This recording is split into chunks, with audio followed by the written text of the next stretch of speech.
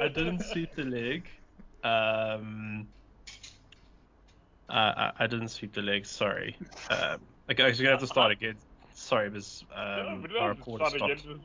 It's fine. I'm recording. We're gonna have to start again, not because you admitted you tripped your child as you smashed her face into something. And No, cut it was her an lip. accident.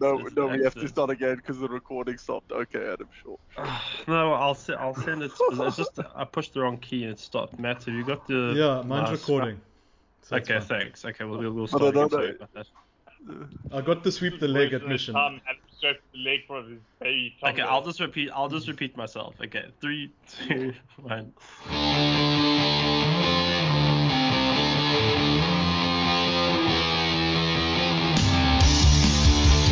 Hello and welcome to Easy Rugby Bands, the podcast about rugby. Apologies that we're coming to you on a Tuesday.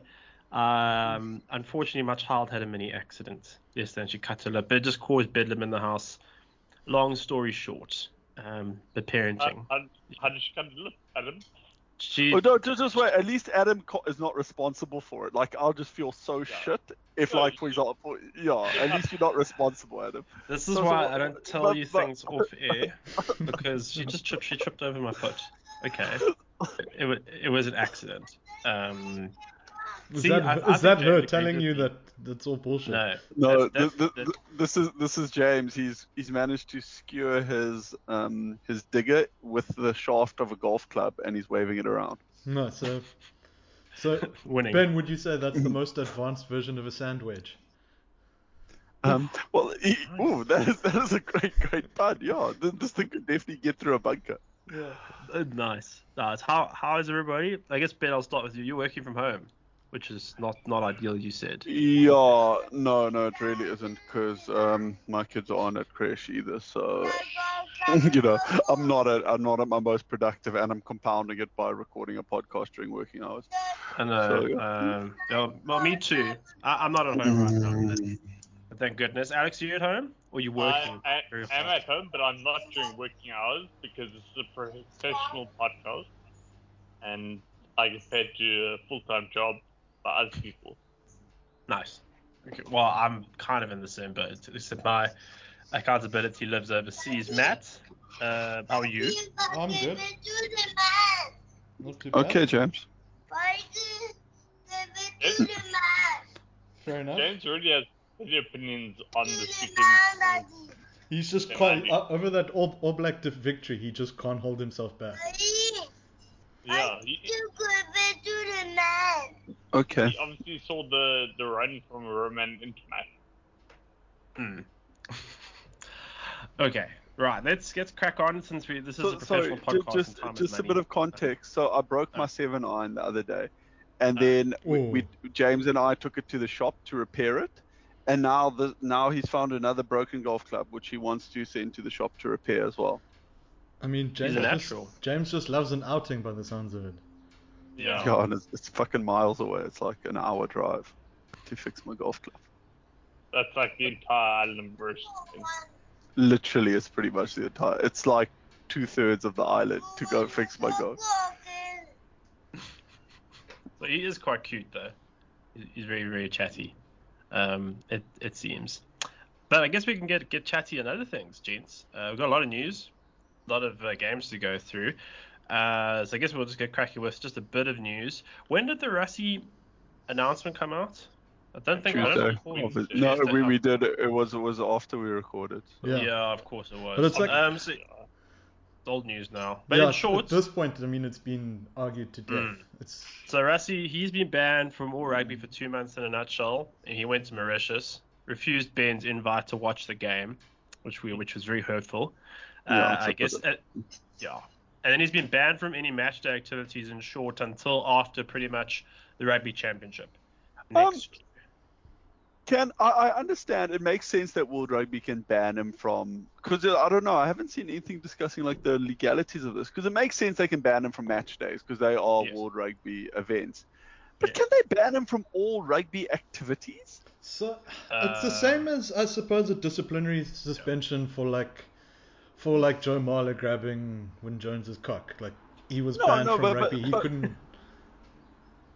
He couldn't professionally. World Rugby can't really because I think SA Rugby should be able to sue World Rugby now for the value of Rassie's for like lost because they've effectively removed one of our employees. Yeah. I watched them with child. I don't think because the losses you want to blow Berlin. I don't think they can sue for damages or whether it's damages because the damages were incurred by them. By Rassie's misconduct, who is their director of rugby, like part of their like executive committee. But they shouldn't try and stop him from finishing up to work, like in his capacity as director of rugby, like just Yeah, I'm sure he's like exchanging emails with bosses. He's just logged into a different Gmail account for the it's Jaco Johan at gmail.com. Yeah, I mean we could debate against the type of sanction. Overall, do you think it was fair? I mean the report did have a few. I'll call them errors just to be polite. Kind of how they took Nick Berry's word over Siya Kolisi's in a nutshell. They said, we believe Siya is an honest oak, but he doesn't have a fact. Meanwhile, Berry's word is treated as a fact. That's a problem. We'll leave that aside. It hasn't been analysed to death on Twitter. The Twitter sphere last week was particularly ugly between, one can blame Mr. Rugby Mag, Mark Keohane, and those arseholes for publishing that sort of content along with a lot of the Northern Hemisphere people. Overall, the ban, he probably did release the video. And look, he probably did make Nick Berry's life a lot harder, though. I don't know. Nick Berry also should take some consequences. We'll talk about. I don't want to talk about refereeing too much later on, but referees should be accountable for their decisions. It didn't seem entirely unfair. Like it seemed acceptable, though. According to a report, they wanted to ban him until after the World Cup next year. That might have been a bit much. Who knows? Overall, it seemed a fairish decision. Though how they got there, I'm not so sure.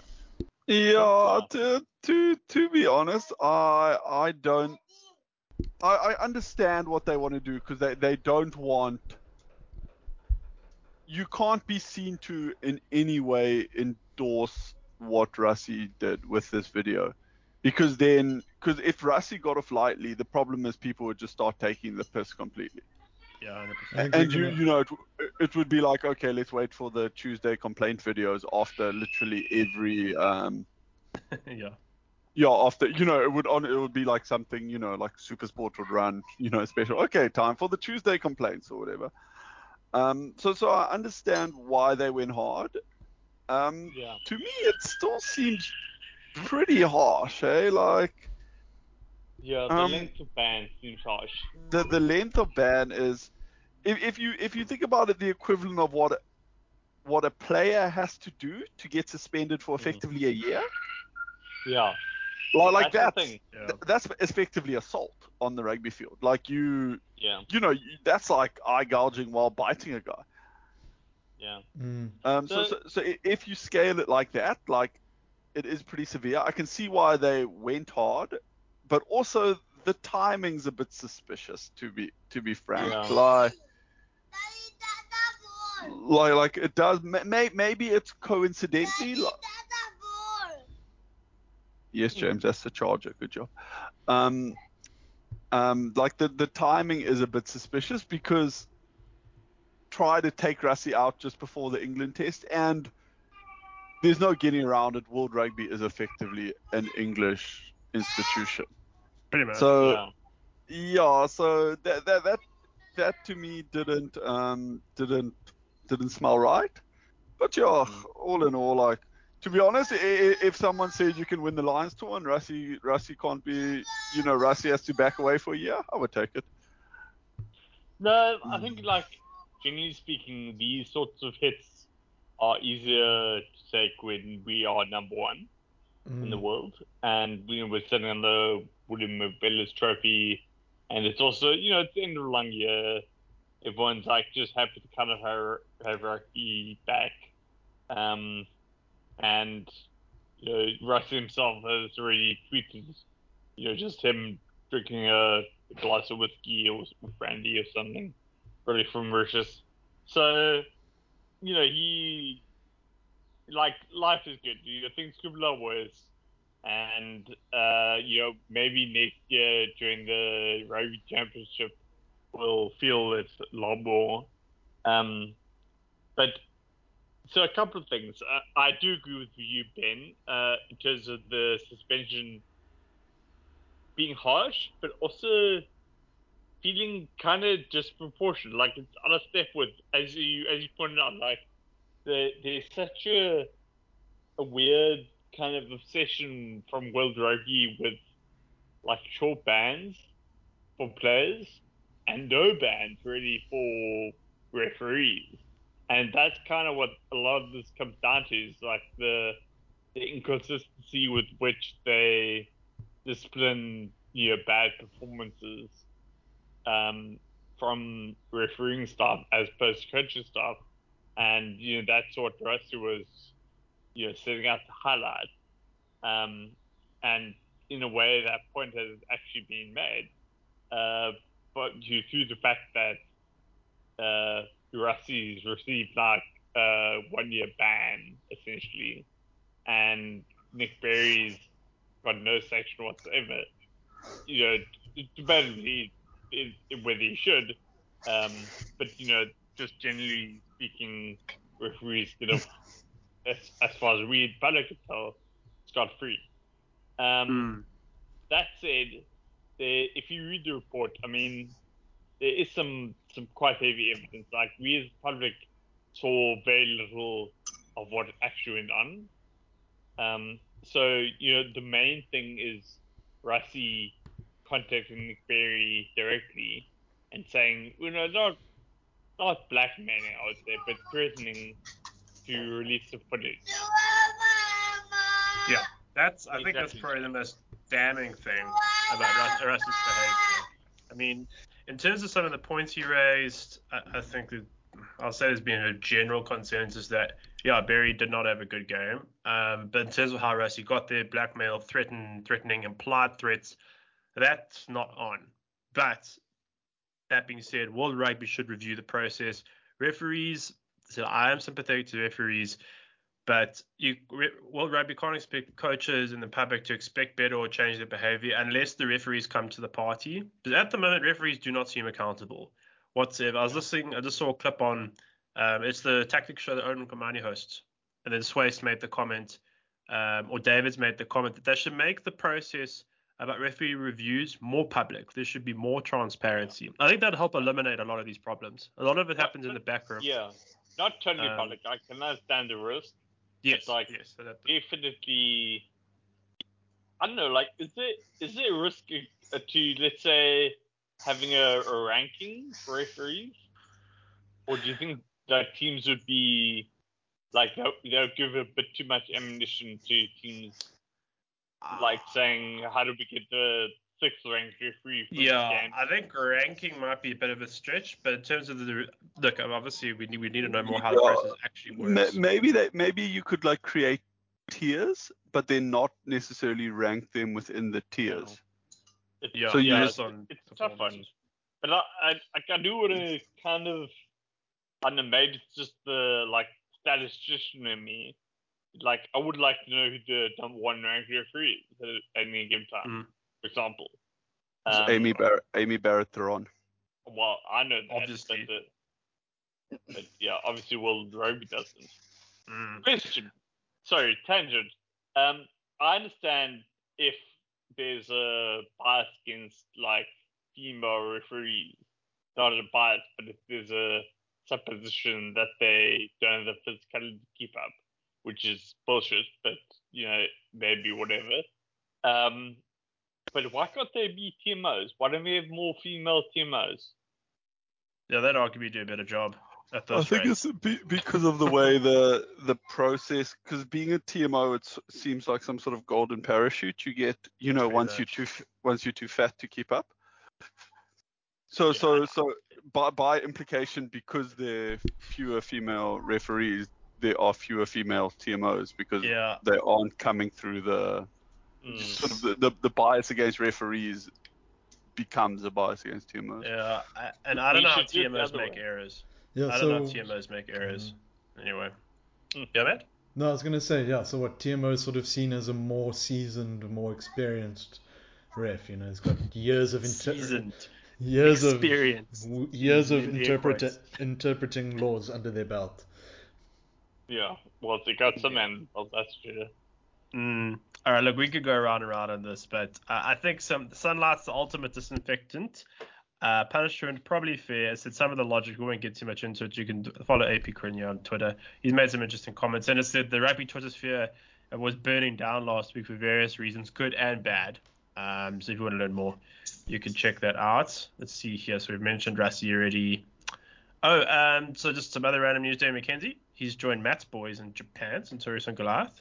So he signed he will not be taking part in Super Rugby Pacific. Have I declared my allegiance for Suntory? Well, it was implied in the group. You acted like they're your team when you say he's playing for Suntory. That feels like glory chasing. That's like declaring myself a Leicester Tigers fan. Can we also talk about Gregor Townsend's little complete piss take? Oh, him and I think Rennie as well. We should also discuss at some point, seeing as we're discussing sledging refs. Yes. So Ben, just for the viewers, listeners, what did Townsend have a piss take about? Well, he said, almost using the exact same phrasing as Berry, he was saying that the reputation of one of his players has been irreparably damaged because of that whole Rassie saying, kick to him, he's cock. Oh, give me a break. I'm sorry. He said character assassination, didn't he? Yeah, character assassination. The Northern Hemisphere was the biggest bunch of shills, and the British rugby authorities, and that doesn't. So I'm talking about the Scots, the Welsh, and the English. They're the biggest bunch of shills. Honestly, it's like, oh no, just for someone saying their player's cuck, who perhaps can't catch a harp or whatever it may be. Oh, he's being character assassin. That's their job. No, but see, that's what Townsend said. That's what Townsend said. It's not the job of the coach to be sledging like that. It's the job. But he said, he didn't say that he's anti, which is I think my favorite part. He didn't say that there's no room for sledging. He said that coaches shouldn't be sledging from the side of the field. Oh, that's bullshit. So clearly someone else can. So two things. First of all, that's not sledging. That's like giving your own player instructions, which is literally a coach's job. That's the entire job. And identifying weaknesses. Yeah. Number two, Russ is not a coach. He's admin staff at best. Whatever. But number three, I think that teams should employ specialist leisure. And they're allowed one person who can stand on the side of the field and talk kite to the other players. It's just it's like the opposite of a cheerleader, So you just have one guy, and if anyone else does it, you're like, that's offside. You're not allowed. They're out of bounds. You can't do that. But the sledger can do or say whatever you want. Like in basketball. Sorry, apology, privilege. Have you seen basketball? Matt Stone and Trey Parker, before they did South Park. No. It's like a big part of the game is basically trying to put off the other team. So I think it should be allowed. Yeah, it's almost like, I'm bringing up Roman history when a guy had a triumph. Yeah, he's having a grand time, but there was someone on the chariot who's being pulled along, whispering in his ear, telling him he was mortal. We could do that at rugby to give him a loud phone, and maybe if in South Africa, a bit of a brandy or coke, that sort of thing. But have automated technology to cut out swear words just for the kids. And now we go to field side sledger, Alex Tarr. Hey. We've already got in SA. We've already got, if we just sort of employ that physio that runs up and down the side of the field cheering the players on, we can just double job it like that. And after a few beers, I think would be a great sledger. Very underrated. Underrated. A real up and comer. Yeah, he gets really worked up. Do you know who apparently was a very good sledger when they were playing? Was Jeb Clare. I saw there was someone when he was overseas in the Northern Hemisphere. Apparently, he was prolific at sledging in the Premiership. Oh, good. Former Stormer alum. It is something. I would just think of Afrikaans guy to sit in the chair, or Omar, and just sit in a chair and just keep talking about Brandon's coke and let her rip. And she'll just say, "Hey, Stu Hog, yes, cock." And he won't know, but we'll know. It is something that I don't like. I think I've discussed this before. I don't like how you have to be respectful of your, so say like before, say, I don't know, New Zealand's playing Tonga. Okay. Sam Cane can't sit there at the press conference and just say, you know what, these guys are shit. We're going to fucking destroy them. Like, come on, like half of these oaks wouldn't even make Super Rugby sides. Like, we're just going to completely dominate them up front. We're going to just release Will Jordan to score 5 tries, and it's going to be a joke. The coach is probably going to make us run laps after, so we actually get some proper practice in. Like he can't say that, but I kind of wish they could. You could just chirp your opposition, but you always have to say, we respect the Tongans. They fighters, yeah. We know we're in for a physical confrontation. Really, they're thinking, oh fuck, these oaks are shit. We're gonna hammer them. That's why you need a dedicated strategy. So the captain can be all polite, and then when he's done at the press conference, you learn the tunny, and she says what's on her mind. She's like, England are cuck. They're gonna struggle with our scrum, and Marcus Smith is a pretty boy who's been elevated to Test rugby too soon. Free Stewart is too tall. He's a shitter version of Jordie Barrett, and Manu Tuolagi is big for nothing. He's gonna get injured the first 10 minutes, and Damien de Adelaar is going to run all of his replacements. And who the fuck is Max Madelens? What kind of name is that? And why are they even doing a 6-2 split? What are they thinking? A 6-2 split, but with 2 loose forwards. Fuck, yeah. Idiots. You dare use our own magic against us? How dare you? Do not recite the old magic to me. I was there when it was written. Exactly. But I think that's have you seen that Key and Peele with the Barack Obama's anger translator? I was just thinking that. That's such a comparison. Yeah. I need to watch that. But yeah, I don't know that joke. Sorry, I'm being lost. I guess we can move on. The Barbars, they've confirmed there will be 3 Boks in the squad to face Samoa. So that would be Malcolm Marx, Stephen Kitsoff, and Dwayne Vermeulen. Dave Rennie will be coaching the team. They got Samoa and the Barbarians. They're going to contest the Killick Cup in what's going to be a doubleheader to end the international season. I won't go through the entire team, but I must playing for the Barbarians has been such a jewel in a way. I mean, they even got you got Nick White playing with a lot of the players that he irritates the living shit out of during the international season, and just to get to know Oaks on a more personal basis. Rob Kearney, the former Ireland and Force legend, he's also going to be playing. So good for him. Barbar rugby, it's always great. Looking at the squad, there's one Kiwi, Australians. Hey? Yeah, I'm just trying to bring up the squad here. Here we are. Is Joe Muller there? Sorry, who? Say that again. Muller. No, Marler's not in it. Yeah, he's a dick. Don't like him. But it seems like it's mostly Australia, though in fairness there's quite a few Japanese players, 1 Scottish, 1 Irish. All guess they're playing for their clubs. So Isaiah Parisi, he's not Japanese. He plays for the Waratahs. So it's primarily Australian, but with a few sprinkles going on, I guess they need the South Africans just to bulk things up. Why not? Talking about bulking and bullshitting, Clive Woodward said the Six Nations can provide all 4 semi-finalists at the Rugby World Cup in 2023. Clive Woodward. Do you know what I like about statements like that? Is it's very verifiable. So when he's wrong, someone's gonna retweet this and be like, "Hey Clive, what do you think of this?" Like even. He will be wrong. He will be wrong, but it's not like statistically impossible. Yeah, the numbers are on his side. It's not like he picked 6 teams will fit into 7 slots or something, the full 7 slots. At least the maths is there. It's not like he said all 6 nation sides are going to be in the semi-finals. Okay, whatever. Like, it could be England, France, Wales, Ireland. I don't know. I guess, yeah. Or anyway. But yeah, I hate losing to the Brits. No, me too. Like, we'll get to the game, but like, it's a non-sentence. Like, we could just easily say that they're going to be South Africa, Australia, New Zealand again.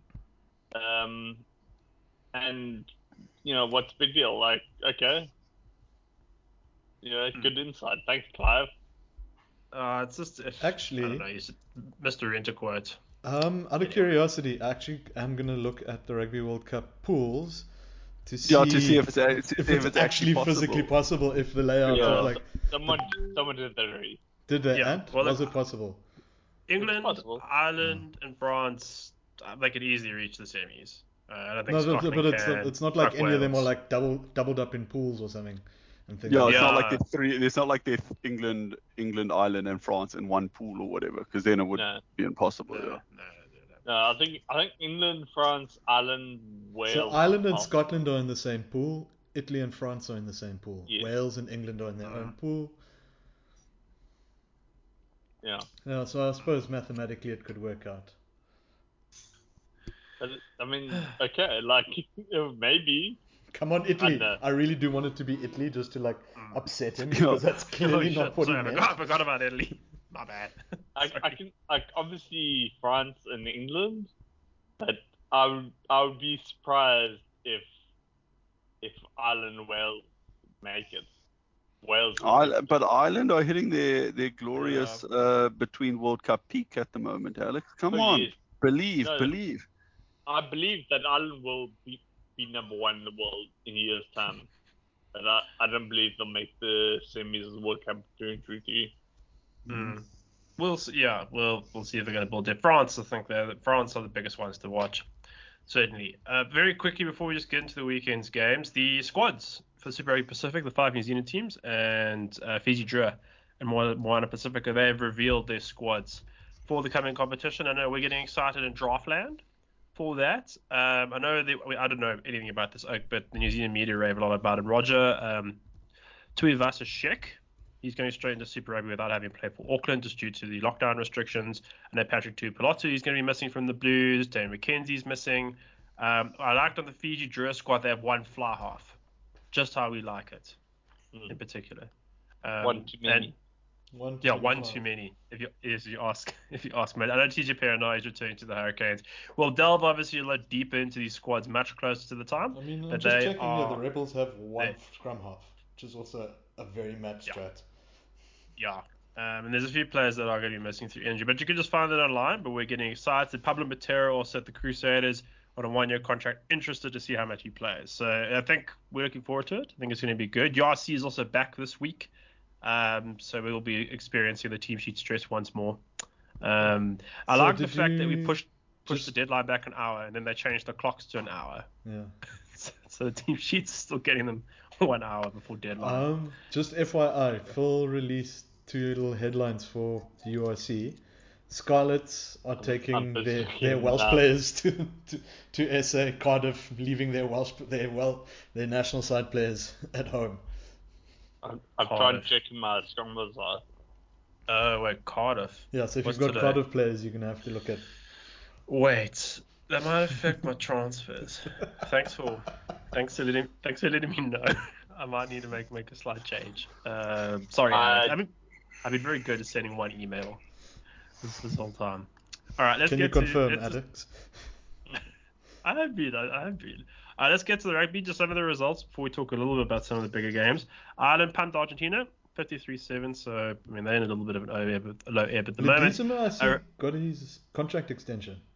Really? Yeah. I thought they would renew. No, by the looks of it, they did renew because he had to beat. I think they said the clause was he had to beat 2 Northern Hemisphere sides. So I think they drilled Italy, and there was another one another easy one that Georgia. No, it wasn't even Georgia. What was it? Let me find it. Give me a sec. Carry on as you were. Yeah. Romania, they beat Tonga 32-20. So good on Romania. They've had a pretty decent autumn international season. And Georgia and Fiji, good result for Georgia. They played a 15-all draw with Fiji. Italy scraped past Uruguay. I would say that's a fair reflection of both teams' ability. I haven't seen enough of Georgia. I mean, but Georgia should actually be in the Six Nations at this point. But Italy only just beat Uruguay 17-10. And Scotland beat Japan 29-20. I agree. Georgia is stuck in this no man's land. They're too good for the rest of Europe, but they can't get a step up into the table, even though the visionary Bill Beaumont has been talking about creating more sense than Rugby Canada. But we've beat that horse, that mule to death metaphorically. Yeah. Yes, you found the result. Yeah, I knew it was a Tier 2 nation. They beat Wales in July, 33-11. So that's nice. That's one of their Northern Hemisphere wins, and the other one was obviously now Italy. Yeah. Well, Italy, barely counts. I guess we'll start with briefly Wales, Australia. Wales 29, Australia 28. Red card, unlucky, but by the laws, fair enough. One could say. Oaks just need to tackle lower. The refereeing, I mean, Dave Rennie, he had a right spit afterwards. Makes me feel a lot better. The refereeing did seem a bit suspect. Wales try. It's not Tompkins. Forgive me, I might be getting the name wrong. Most referees would have called that a knock on. Surely. So I had this debate on Twitter with a few people. So there's a factual side to it and a legal side to it. Uh-oh. So factually, if you accept that the ball didn't go forward, then legally, what's the problem? Yeah. I don't really understand. I guess so. Well, I guess at best it went straight down. It didn't appear to go forward. Yeah. So, I mean, I haven't looked at it ad nauseum, but in lifetime, I felt like it went forward. I was surprised, just as surprised as anyone else that it was a large ground. But if you look at the TMO and examine the pass and decide that it did go forward, backwards, then it definitely is planned. And a bigger concern is Australia just stopping. Exactly. That's the concern. Players like Curtis Beale just stood stock still, threw at the arms, peeled to the ref, and the whistle's gone. And it's the first thing you learn in school, player rugby, is players with whistles. So even if you think it's gone forward, you make the tackle first, and then appeal to the ref. So I understand the concern from Rennie, from the Australian media or viewers, but as a player, there's no excuse for letting that try happen, quite frankly. So we don't have a lot of time to get into the game. Australia lost all 3 games, 2 of them tight. I know Rennie also complained about how referee decisions cost Australia against Scotland with Michael Hooper's try. They lost all 3, but there seems to be a groundswell of, this team's heading in the right direction. That's what I can see on Twitter. The ultimate representative sample, and they're missing some key players. Yeah, but I think that missing the key players thing is kind of the point. That it's if you think about it, South Africa's missing key players, England are missing key players, New Zealand are away, sort of, yeah. Cock at the moment.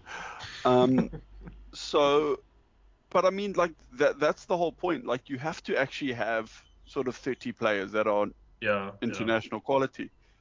And maybe Australia will be there by the World Cup, but maybe they won't. Like, it is sort of... Welcome in, everybody, to Fantasy Pros. Australia's sort of second choice in a lot of positions is almost, like, unknown, kind of.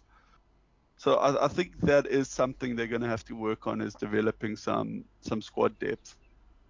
Because they sort of... Injury-free, they're contenders for the next World Cup. A few injuries, they'll be lucky to make it out their pool, kind of thing. Yeah, that's true. In specific positions, but I guess in a way Wales are the same. They're worse. They missed quite a few of their starting overseas players against New Zealand and got drilled by a very thoroughly average New Zealand team at this point. I think you make a very good point. You do need to build depth. I think next year will tell us more. Interesting how they perform in Super Rugby, in a sense. I know it's not the ultimate. What's the word? Well, it's not the ultimate measure, but they need to perform slightly better. They're dangerous. Yeah, I don't know. It's a bit of a mixed one. I wish we had 5 minutes with Mitch, because he could probably give us a bit more of a rounded view. They are trending in the right direction, but the results are a little bit too inconsistent to really say, well, are they definitely going in the right direction? Rennie is a good coach. He probably could do better than Steve Hansen. Sorry, I mean Ian Foster at New Zealand. But yeah, we shall see. I don't think they're definitely going in the right direction. I thought they were, and obviously that's the thing. It's like, they beat us twice earlier this year, so that's like not to pretend like we're the threshold, but like that is a very important measure of where they were at that point. Beating us twice at home. They make us look shit though every time. They did. Well, there was one game where we really played badly. Yeah, and one game where they just played really well, and I felt like they were heading in the right direction, and then they started like, I don't know, like playing guys like Beal again. I'm not a hater, but like that feels like a step backwards. It's just instead of backing young talent, which they have done, I don't know. It just seems like in hindsight, if they were going to have the end of year tour that they ended up having, they might as well have like played a few younger guys. But this is kind of the point though, because I think Rennie should acknowledge that Beal, Skelton, Arnold, even O'Connor to some extent aren't the future really. Yeah. Like so if you are building, you got to say, listen, okay, because effectively you wasting caps on Beal at this point. Yes. For really in the scheme of Australian rugby, this tour was pretty dead rubber. Yeah. Like there wasn't a lot. Like Rennie's job wasn't on the line. It isn't a major. So if you are going to go and at least use it to kind of give guys some experience, give guys some caps. Because also they're going to play Northern Hemisphere 2022, then it's the World Cup in those same conditions. So you're looking at giving guys sort of 5 games experience of Northern Hemisphere rugby versus 10 games experience of Northern Hemisphere rugby, and it's a big difference. Yeah, I agree. I think the England game is probably the best reflection of where they are. England mostly bossed the game. To Australia's credit, they stayed in touch. But if Wales are coming to South Africa next year. But if Wales and Scotland go to Australia, you'd expect Australia to drill them. Well, not drill them as such, but beat them relatively comfortably by 10 points. But I would have expected them to beat Scotland at least. I know Scotland are a lot better. And just screw Wales. Sorry, Ben. I'm very much your president of the fan club here. I'm over Wales now. You were the visionary. You were so far ahead of us. Dan, I bet I told you they're a nation of whiny cunts, and no one listened to me. But anyway, so interesting times for Australia. Very quickly, just to New Zealand. First of all, congratulations, France. The age group sides have been trending over the last few years, and it's beginning to show. You got Damien Penaud with the intercept try. Intermac, he was excellent. I look across that French team. You get guys like Foucault, who's outstanding. Dupont, you don't have to say much about him. Woki, Willemse, very good. Can't say anything about that. So France were excellent. Yeah, New Zealand were poor in a sense. They're badly coached anyway. But congrats to France. That was an outstanding game. Were New Zealand that poor, or do you think they've just got so lethargic with just teams being shit? Both, I guess. I think lethargic's a very good word. I don't want to use it as an excuse. It is the end of a long season. The Boks were definitely the best Southern Hemisphere side to go there. We just have issues in the red zone, which we'll get onto. I like the choice of lethargic. They're just very lethargic at the moment. New Zealand, short of ideas. So I don't want to give excuses. They're still trying to. Foster's had his whole year to find his center combo. And he chose to start Quincy Payer, who might be the long-term answer, but perhaps he should have played more earlier in the season. I just think and also Aaron Smith, short of a gallop at 9, he's their critical player. TJ Perinara isn't the answer, and he played the whole game last week. There's just so many unanswered questions, even with their type 5 with New Zealand. George Bridge. A lot of time that's where it starts. Like if you're not Unless you somehow fucking England, who managed to win with the weakest tight five I think I've ever fucking seen. Absolute child at fucking hooker. Oh, but God. but apart from that, like they're building on quicksand with that tight five. Well Like there are too many. Effectively, what they need is like 3 props. Fucking give up on your hooker who plays on the wing or whatever. You have enough good wings. You don't need a hooker who plays there. Yeah. He turned down. I saw a story and stuff. He turned down overseas contracts, so he's very lucky that he didn't go overseas. But so I've always liked him, and he offers kind of that sort of grunt that Cody Taylor doesn't really offer. Who we thought is Samasoni. And he doesn't play on the wing. He'd rather be by the ruck. So, which helps. But Joe Moody's passed it. I think Lala's alright, but Ofa Tu'ungafasi, who's someone who could have stepped up, he hasn't quite stepped up perhaps. Do you think they need a guy who gets over the ball a bit as well? Because I just 100%. find that teams are just able to put together like. No, they're weak at the breakdown. Because their defense is actually pretty good, but they just don't Everyone turn slows over it down enough too ball, much basically. Yeah, I mean, we're not a great comparison because we're outstanding at the breakdown. I'd argue we're probably one of the world's best teams at the breakdown. I mean, it's part of our defense. But I think you're spot on. But Cody Taylor might steal the ball if it's a back running into defense and he's there. But when it's very much forwards on forwards, been very astute observation. Thank you. They're not winning a lot of ball, particularly in those close quarters, which is where very good Northern Hemisphere sides excel.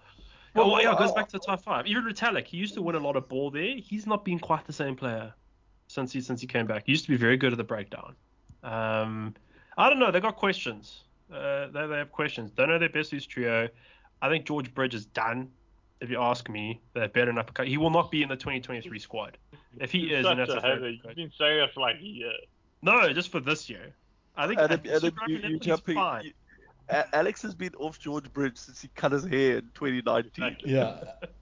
I don't think Alex is. Anyway. Even though I think he's drafted him every opportunity he could get since then, but he's still complained. He's done it. Right? Yeah. Somebody's gonna have long hair again, surely. Yeah. It's Alex and George Bridge and Adam is still thinking hookers are the most valuable player. It's like these old biases you carrying from 2012 or whatever. I'm living in 2018 at this moment. Yeah. Fuck, I'm in the past. Okay, look, very quickly, out of the 3 of you, who should start at 10 for New Zealand? We need to move on to the SA game, so I know we're running out of time. That's been a bit of a problem. Wanga was there, the Barrett came back, and Foster somehow has created confusion when there was none. They just did very better. Like, Richmanga is still one of the best in the world. Just to play better. Yeah, no, I don't. I think the problem is they want to play Geordie Barrett at 15 because I think you could play. Because the thing is you can't not play Beauden Barrett. No, Adam, don't be stupid. What is Mo'unga? Yeah, but then where are you gonna put Barrett? You do need Barrett. What, Beauden Barrett? Beauden, yeah. Like, how do you justify as a coach? I feel like you're crowbarring him into 15. Adam, listen. How do you justify as a coach to your executive board that you have most probably one of the most talented and expensive players in New Zealand right now, and somehow you probably one of the best flyers ever, and you somehow don't have space for him in your squad? Ever. Yeah, I would play him at 23. That's also fair. Cover 10, cover 15. What? I was getting there. But why would you play him at 23 when he's a better? Because maybe they should play Geordie at 14, but then it's such a waste because they have like 30 good wings, and now Geordie's the best fullback in the world. Yeah, I'll claim that's the thing. You need specialists. That's also why Foster's been a bit relevant. After Freddie Stewart, the first English player I've liked since Jason Robinson. Hey, he looks good. I mean, fuck England, but he looks good, eh? I love me some Freddie Stewart. Alright, so Matt. Okay, well, I'll say play him on the bench, because then you have specialists in specialist positions, and you've got Mo'unga at 10, because you got the benefit. What would you do with Barrett, Matt? It's chiller, and you already committed rugby's biggest hate crime, and Whittaker, Yeah, Adam, you've lost the right to.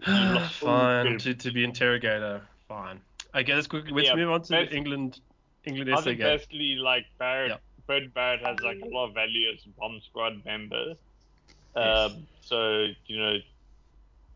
maybe for the All Blacks, and I mean just to put a bit of pressure on Mo'unga as well, because he's had the easy career so far, and just set him. Yeah, this is the thing though. Like, have you seen Mo'unga step up against a big team? Has he got Handré Pollard's BMT?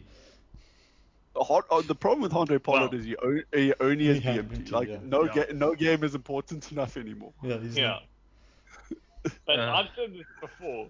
Mo'unga's defense effort against South Africa in the World Cup pool stages was severely underrated. Yeah. So anyway. Yeah. All right, let's move on. Sorry, Alex, you got to get to a meeting pretty soon. Not a meeting, but yes, I'll jump off at top of the hour. Yes, top of the hour. I guess we'll start with you. Sorry, not a meeting. Just SA versus England, just your overall thoughts before you jump in? So, before the game, I said if we can, I don't believe that their scrum will be strong enough, and therefore we will be able to dominate the game. And there was a penalty count of about 18 by England, 18 to 8 by us, and 18 to 8, which is exactly what we're looking for, and we still couldn't win. So we have no one to blame but ourselves. Our accuracy was shit. It's been said all year in various gyms. I don't believe we play a boring brand of rugby as such. I think we have our own brand of rugby, and the whole point of rugby is that every brand can work. And I find what we do very entertaining personally, but it was unsuccessful on the day. It took about 75 minutes for Freddie Stewart, my new favorite player, to start dropping high balls, but we kept trying him. And ultimately, I just don't think we had a good plan going into the game. Yeah. Ben, just on that, just your take.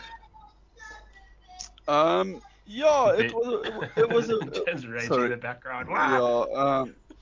It was a weird game. It's like we just forgot to win. Yeah.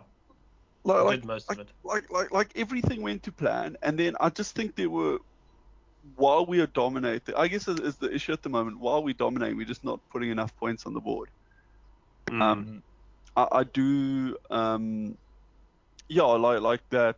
The try they scored after they went ahead, all their tries were just pretty much backline brain fades. Like, I think this was very bad. Yeah, like I sort of I get the concept where you leave space in hard to attack areas or whatever. But I'm sorry, when you're on your own line, you cover every blade of grass. Surely that's the logic. I get it when you're on like halfway or whatever. So then our scramble defense folds across or whatever. So that was a bit irritating. Yeah, I agree with. I know some people have been quite critical of Kolisi's decisions not to go for poles a few times, but I kind of agree. We are doubling down and trying to just lock them out of it, going for the line. Obviously, that didn't work, but it's a risk. But yeah, it's pretty. I'm not overly negative about it. Let's say that. Like,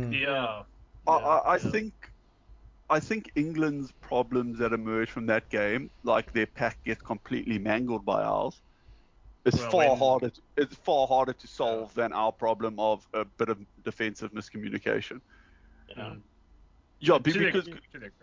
Because saying that if we played England again next week, would they be able to find all that space? Probably not. Think so. It seems quite an easy fix. If we played England next week, would our scrum still walk over them? Definitely. And our first choice scrum with them stopping the hijinks, the first 2 or 3 scrums. in particular. Yeah, so I'm just agreeing with you in a very long-winded way. Yeah.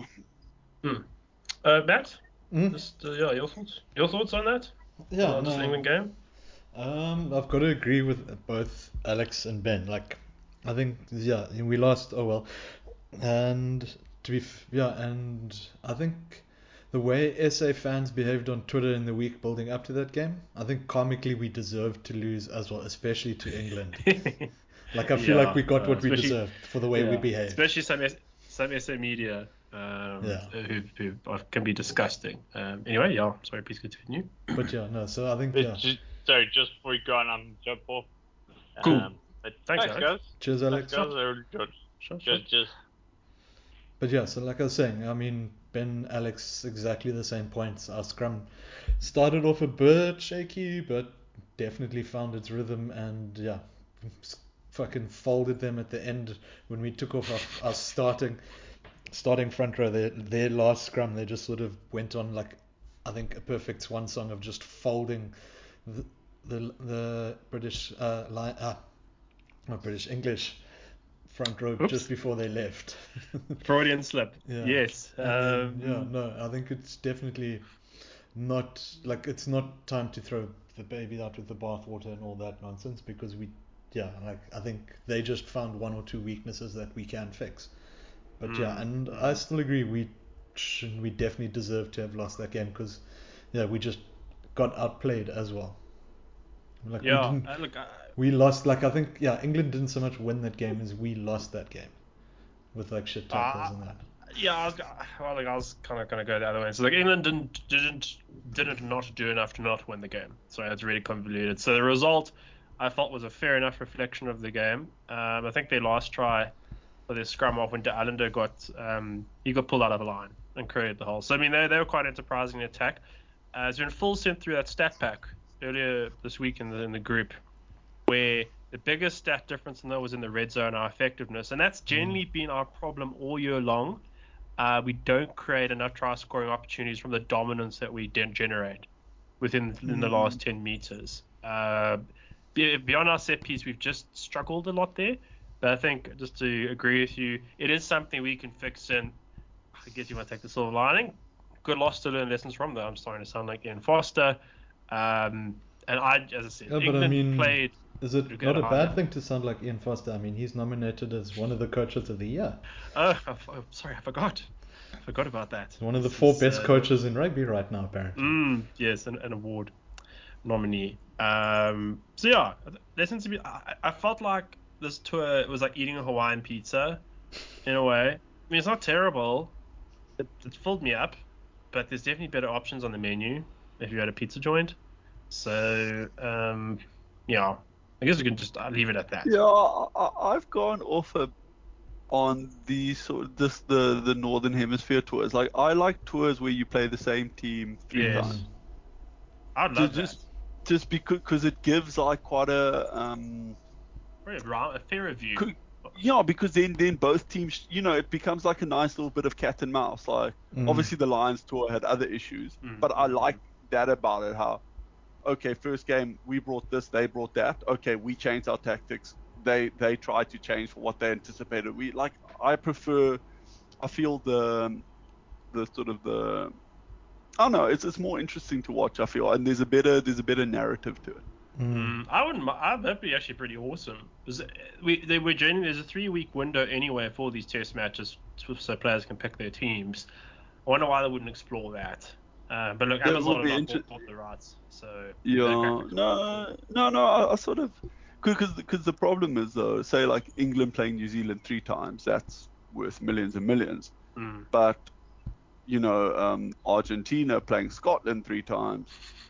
Not so attractive. Yeah, who really cares? Also, when will England ever agree to play Argentina 3 times? Australia, New Zealand that is sort of the thing, because I guess it becomes sort of more exclusionary, though, because then people won't, like when it's England's turn to play Fiji or whatever, they'll say, nah, fuck this shit, like, we want to play New Zealand again and make money, like. Yeah. Yeah, well, look, there's nothing further I want to add. In terms of that, we've run a bit over time. Anything else you just want to add about the game? Anything else? Sandro Pollard needs a break. He's definitely short of just a mental gallop, I think. So I'm glad. But when's the next Springbok games or when? July, June. Yeah, for Wales. We got 3 test series against Wales. Hope we fucking win. So That'd be great. Ben's favorite. All right. Well, yes, Ben's favorite. All right. I'm gonna just stop us there, guys. Thanks very much for all of your time. Alex, he's headed off, so thanks for joining us. As always, Ben, thank you for joining us. I know James was giving you some advice how to pod, so I hope you've taken it on board. Yeah, no, he's not healthy at the moment. He's got a bit of a cold, and it's really affected his mood and stuff. Yeah. That's it. But yeah. I wish you strength. All right. And Matt, thanks for joining us as well. Yeah, very much appreciated. Good. And I'll avoid letting my child trip over my feet in the future. If you have been listening, thanks so much for doing so. We will be back next week. The URC is back. Should be goody. Keep well. Stay safe.